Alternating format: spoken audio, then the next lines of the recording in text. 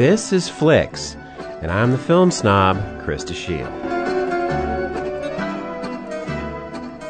A few years ago, Mexican writer-director Alonso Ruizpalacios made a splash on the world film scene with Güeros, which I saw at a local film festival.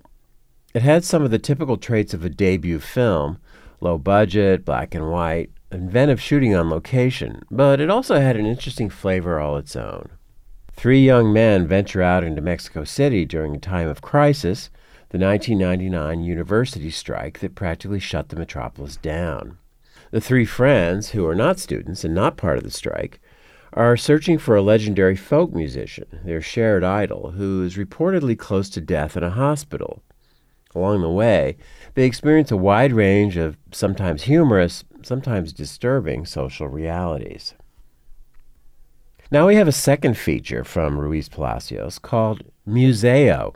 Once again, there are typical elements that you would expect from a sophomore effort after a filmmaker has had success with his first picture.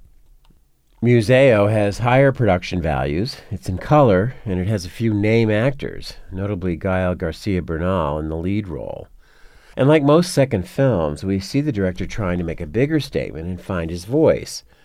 There are drawbacks to this, but for the most part, this is a solid effort that expands on Ruizpalacios' concerns. Garcia Bernal plays Juan Nunez, a disaffected young man still living with his parents in Satellite, a prosperous Mexico City suburb. We meet him on Christmas Eve, expressing disdain towards the holiday, which he considers a form of capitalist abuse, and his siblings in their turn mocking his pretensions and lack of ambition. In his childhood, when his father first took him to the National Museum of Anthropology, he learned how Mayan ruins were plundered in order to become part of the museum's collection. And since then, he has harbored a resentment against the appropriation of ancient treasures by the conquerors of Mexico, such as Cortez. Juan has a secret plan. With the help of his longtime friend Benjamin, he will rob the museum, which has a very poor security system, of its most valuable Mayan artifacts, thus striking back at the system that he hates. On this night, he hears from the TV that they need to pull off that heist right then, on Christmas Eve, instead of New Year's Eve as they'd planned, because repairs are going to start the next day. Benjamin narrates the story, and he is played by Leonardo Ortiz Gris, who was one of the stars of Güeros. Ben is less assertive than Juan, even timid at times, and it's clear that he looks up to him. As the film goes on, we see that Juan bullies Benjamin, and that, of course, causes problems.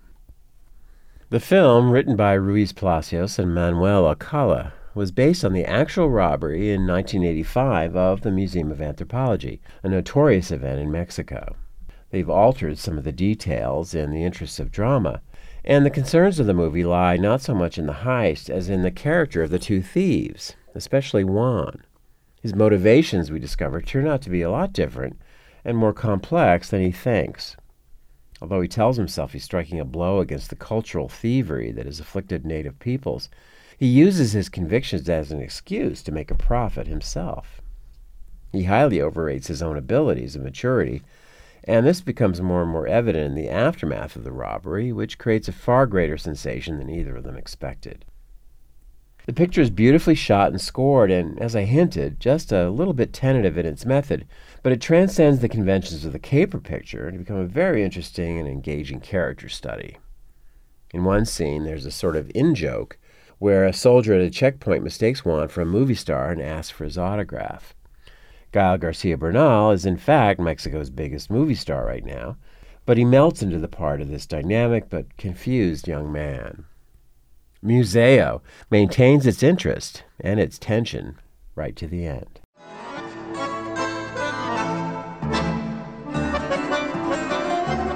This has been Flicks, and I'm the film snob.